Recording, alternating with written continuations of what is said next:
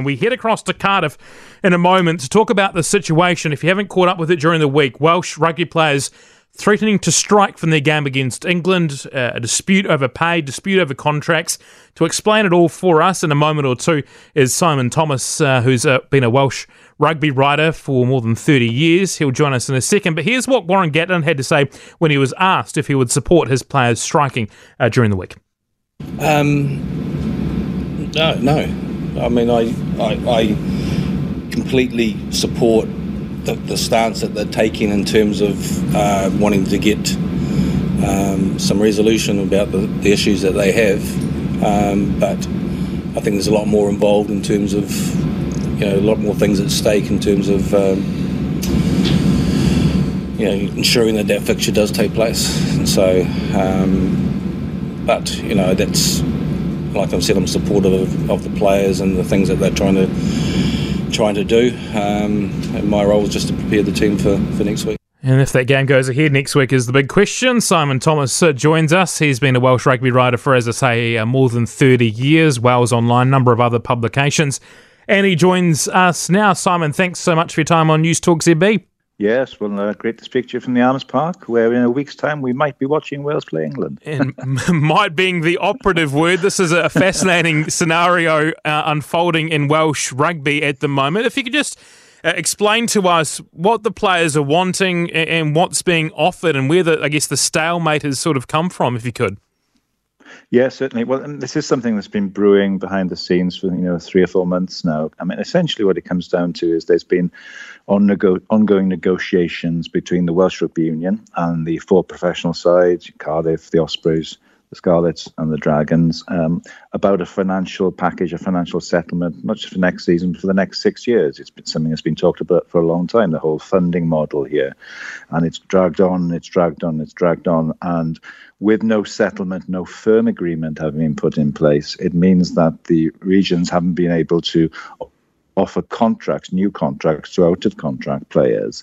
Now, normally that's something that would be resolved and settled sort of in November, December time. Well, we're now into mid-February, and you've still got a situation where those players, not just players but staff as well, who are out of contracts, they still haven't been able to be offered firm written contracts, and they're just facing mass uncertainty. And, it's never nice when you don't know whether you've got a job coming up in 4 months' time. So there's huge uncertainty and huge it's a stressful situation for people as well when they don't know what the future situation is going to be. And that's the background, really. And there is also against that the fact that it's pretty well documented that the playing budgets of the 4 Welsh regions are going to be significantly reduced next season due to the economic challenges and the financial situation, which means that inevitably when you have to make cuts, one thing that gets affected there is staff costs, so there's going to be reduced contracts as well. But the big thing the players feel is that we're so far down the line and they still haven't got firm offers in place. They still don't know whether they have employment in a few months' time. And it's against that background they've kind of said enough is enough. And it's come to a head regarding potential industrial strike action ahead of the Wales-England game. I guess with these players, that they may be getting offers from abroad, English clubs or elsewhere, and then weighing up whether they want to uproot their lives and move to England or stay in Wales. And with all that uncertainty, they probably don't know where they're going to be in sort of 6 months' time, or playing for, or playing at all. That must be a deeply unsettling situation. And the other aspect, of course, of that, Elliot, is that we have the 60 cap rule in Wales. Essentially means that unless you already have 60 caps, if you go outside to Wales to play for a team in another country, be it England, France, Japan, whatever, you can no longer represent Wales. Now, I've always been a supporter of that policy in the sense that, I can see the benefits of having more of your star names in Wales, both in terms of preparation for international rugby and for the regions. But I've always felt, if you're going to have that in place, you have to be able to reward that loyalty financially. Now, next season is going to be a lot more difficult to do that. And it does seem quite unfair when players essentially are being told that their earning opportunities in Wales are going to be significantly reduced. But then if you go abroad to a better income, you won't be able to play for Wales. So whether the 60 cap rule continues is one of the main points of contention for the players. I think their view would be, well, look, if our wages are going to be cut here in Wales, it doesn't seem fair to say, well, if you take a better offer elsewhere, you can't play for Wales anymore. So that's really at the core of it. And I think there is an expectation, certainly, that there is going to be quite a significant exodus of players, leading players, from Wales over the border to England and maybe to Japan and to France. So, yeah, it's a very tumultuous, unsettled, difficult time, and it's a week before Wales play England. Warren Gatland's cut an interesting figure because he fronted media with Alan Wynne-Jones the other day and said he wouldn't support strike action but does support what the players are looking for. Is he having sort of, sitting on the fence a wee bit here, Warren Gatland? What's been the reaction to his stance on this?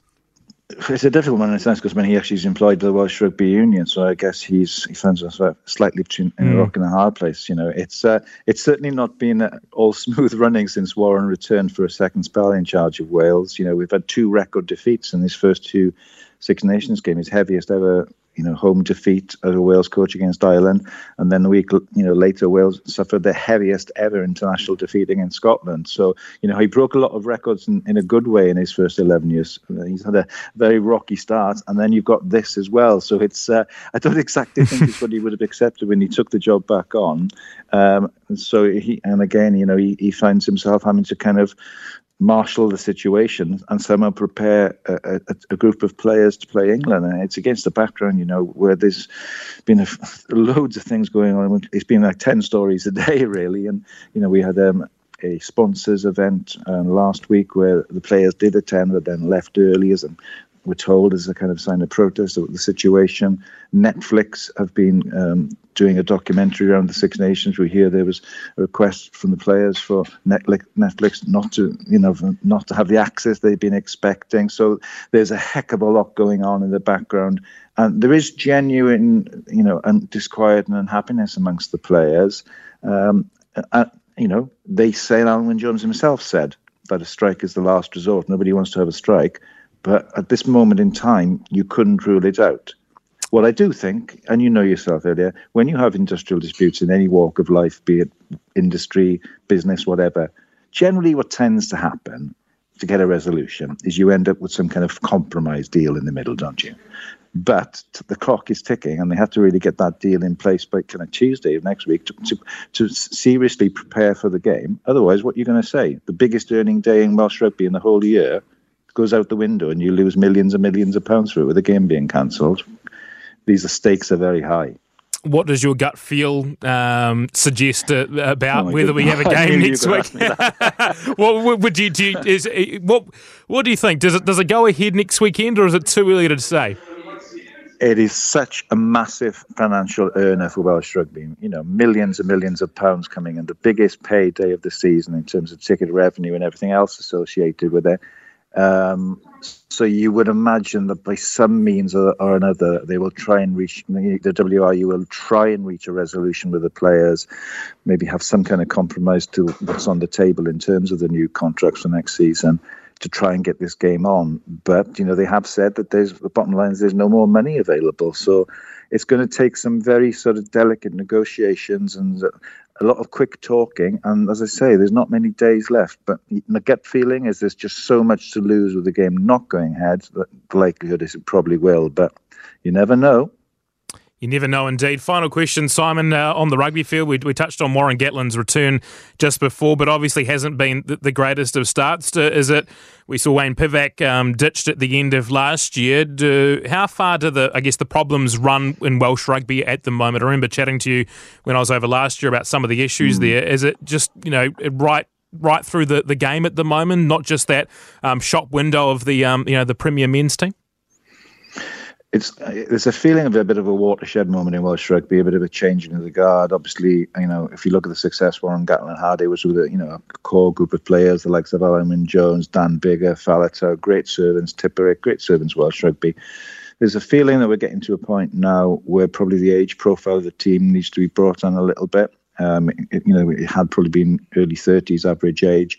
What we've seen over the opening 2 games of Six Nations is a number of younger players come in, and actually they've been the successes amid the gloom. The likes of Chunza and David Jenkins, who play at Exeter, Joe Hawkins, Tommy Reffel in the back row. The youngsters have shown up quite well.